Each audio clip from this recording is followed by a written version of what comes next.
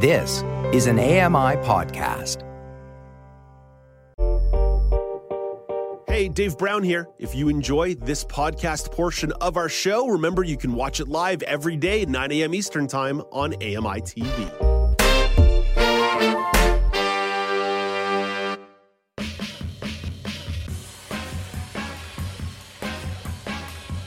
Welcome back to Now with Dave Brown on AMI TV. I'm Alex Smythe. The Tripping on Air podcast brings you a closer look into the lived experiences of MS with host Ardra Shepard.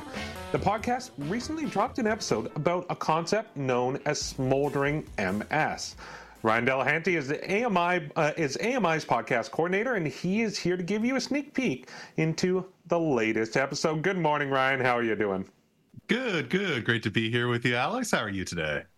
I'm doing well, Ryan. So this latest episode it's titled, What the Heck is Smoldering MS? So what is it taking a look at? What is smoldering MS there, Ryan? Well, ever wondered why your MS seems to be getting worse, even though you're not having any relapses? Your MRI is stable, but you feel anything but. On the February 9th edition of Tripping on Air, hosts Ardra Shepard and Alex Hajar speak with Dr. Jiwon Oh of the Barlow MS Center in Toronto, and they discuss what smoldering MS is and what can be done about it. Whether you're hearing about smoldering MS for the first time or looking for the latest in scientific research, you should not miss this episode. And so let us know, what is smoldering MS? Because I hadn't heard of it until I saw the script and saw this segment, and it's like, oh, I had no idea what this is. So smoldering MS, it's really been a hot topic recently and describes the phenomenon of multiple sclerosis patients experiencing a gradual worsening of the condition, but one that is often not reflected in medical exams. So they, make comparisons to the smoldering campfire. It's still burning, it's still there, but it's not necessarily flaring up and reaching, crisis levels where you need to intervene. And so in the episode, Dr. Jiwon Oh, who is a foremost expert on the subject, being staff neurologist, scientist, and medical director of the Barlow Multiple Sclerosis Program at St. Michael's Hospital, as well as associate professor at the University of Toronto, specializing in the care of people living with MS. And so Dr. Oh's research focuses on developing advanced MRI techniques in the spinal cord and brain for use in clinical studies, and is recognized internationally with the work that she's doing with a bunch of different organizations. And she is deeply committed to caring for people with MS, educating future generations of clinicians and scientists, and contributing to developments that will drive the field forward. And you mentioned Dr. Oh. We have a clip from the episode where she talks about strategies to help mitigate smoldering MS. So let's have a listen. It sounds maybe like while we wait for treatments, a lot of the strategies to help mitigate smoldering MS are the same kind of strategies that you would employ to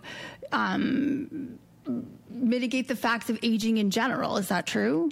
Absolutely. So, I always say in clinic, while we're waiting for treatments to become available that can actually target smoldering MS, in the meantime, the best things you can do is maintain a healthy lifestyle. And so I say, in general, what's good for your general neurological health. So all of these things like, sleeping well, eating well, a Mediterranean diet has been shown in many, many different disease states to be really healthy. And not even in disease states, in just, normal aging, it's such a kind of healthy target.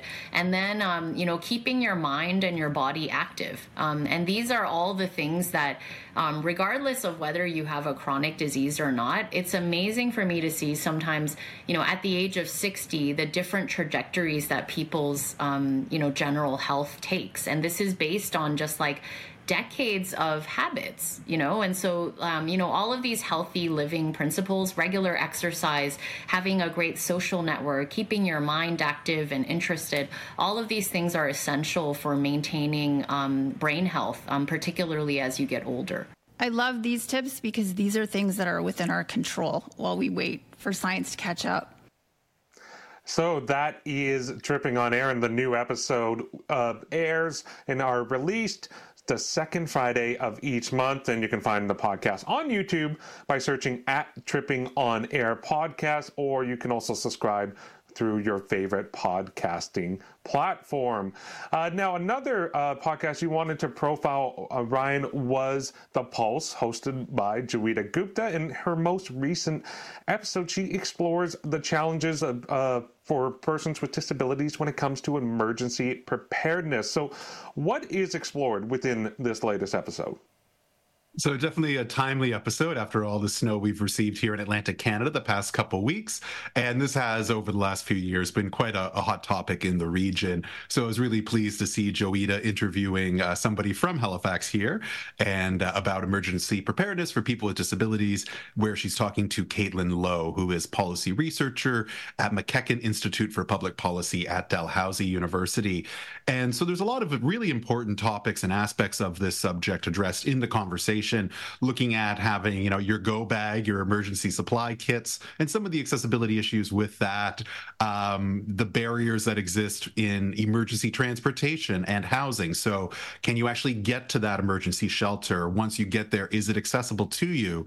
And, a critical aspect, effective communication during a crisis, and then really tailoring the services to the nuance of local communities and making sure that, there's not this what's perceived as a one-size-fits-all that maybe doesn't make sense in certain regions or situations. Absolutely. And we have a clip from this episode as well, so let's give it a listen. Within the past 2 years, I've definitely seen the conversation around vulnerable persons registries evolve more and more, and that's particularly in the context of Nova Scotia, where it was really looked at in the follow-up to Fiona, and now many different municipalities in Nova Scotia have essentially implemented their own versions of vulnerable persons registry or voluntary vulnerable persons registries, and more communities are looking to do the like. And a lot of it comes from the fact that municipalities lead emergency response, so it starts with the local governments. And again, that can play into the capacity issues, how information is stored, how securely is it stored.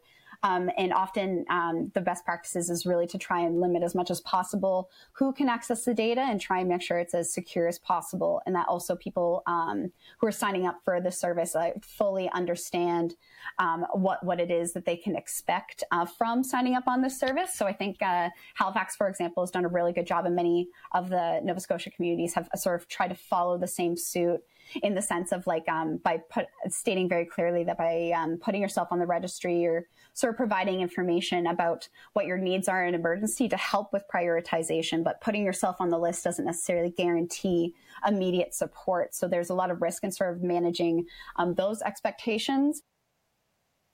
And so new episodes of The Pulse air on AMI Audio at 2 p.m. Eastern Time every Saturday. You can find the video podcast on YouTube by searching The Pulse AMI, or you can visit ami.ca/The Pulse for links to all the audio podcast platforms for the show. Ryan, this is great. It's always lovely chatting with you. Thank you so much for bringing these two kind of previews to us, and have yourself a wonderful day. And hopefully you're not too covered in snow yet out there in Halifax. I think it's happening again tomorrow, but hopefully we'll be okay. And thanks so much for having me. That was Ryan Delehanty, who is AMI's podcast coordinator. So coming up tomorrow on the show, green hydrogen is becoming a renewable energy alternative, and Lawrence Gunther explains how it can assist in the move away from fossil fuels. So that is Now with Dave Brown, airing weekdays at 9 a.m. Eastern on AMI TV and in audio on AMIplus.ca. I just want to quickly thank our guests today, Marco Pasqua, Michelle McQuigg, Amy Amanti, Sean Priest, and you just heard from Ryan Delehanty. So we had a great show. It's the end. I want to thank you all. I'm Alex Smythe. I'll be with you all week, filling in for Dave as he recovers after the Super Bowl. So be sure to tune in. We're going to have some great conversations throughout the week. Until next time, take care.